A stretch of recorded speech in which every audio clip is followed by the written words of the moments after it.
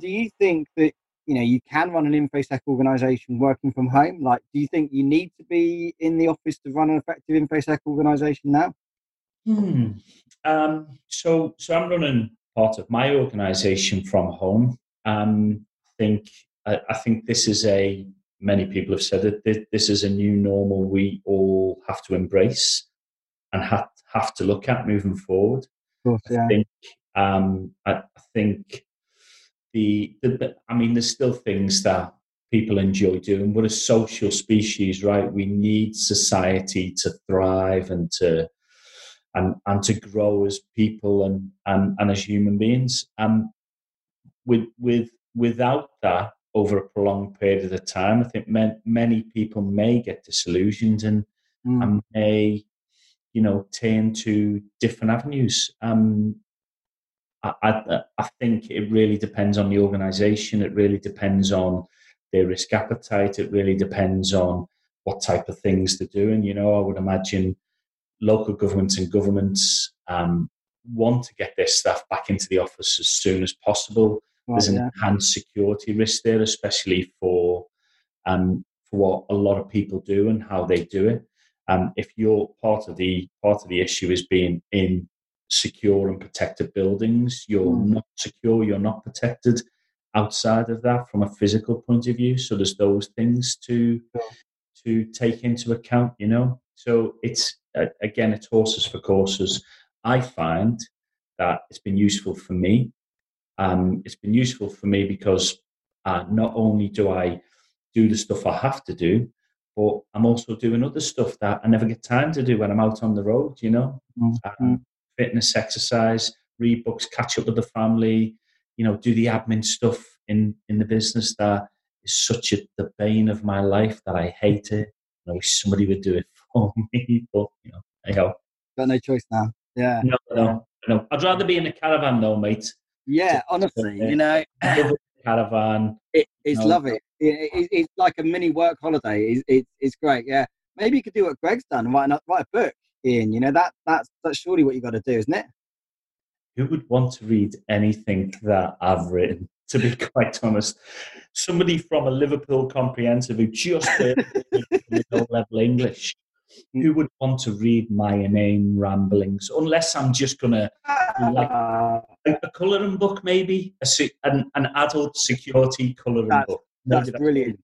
That's brilliant. Like security by numbers, maybe. You could see. It's great. Yeah, I love that idea. Yeah, now we're pushing on an open door, aren't we? Well, look, you're quite a celebrity on LinkedIn. I think you've got a following of people that apply it now.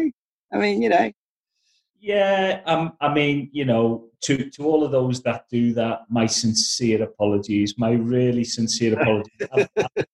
I've got something coming out tomorrow that I'm hoping they'll appreciate, but honestly, my sincere apologies. Yeah, because Greg's book's going down pretty well at the moment. He's getting a lot of traction on that, which is good to hear. So, yeah, I'm waiting for a signed copy. Maybe he's going to save that for my birthday.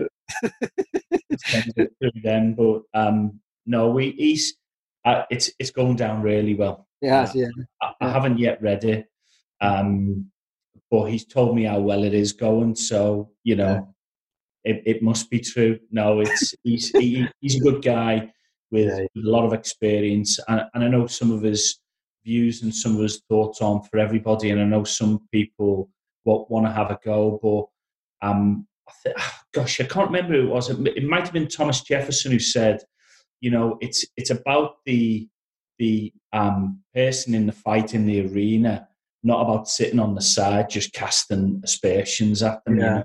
If you don't agree with it, or you just want to write rubbish reviews, pick up the pen and do something different and offer some value instead of just doing what 99.9% of the public do, which is coach from the sidelines. Yeah, that's it. Yeah.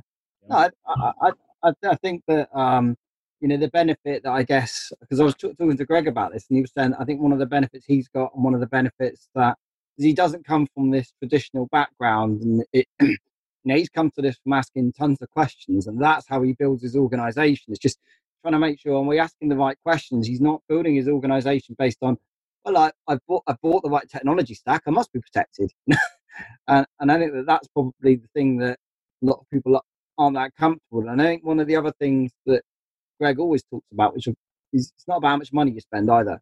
It's about getting your right processes and making sure that as much as the money, And I don't think people sometimes like the idea of cutting their security budgets. And Greg's not ashamed of saying that.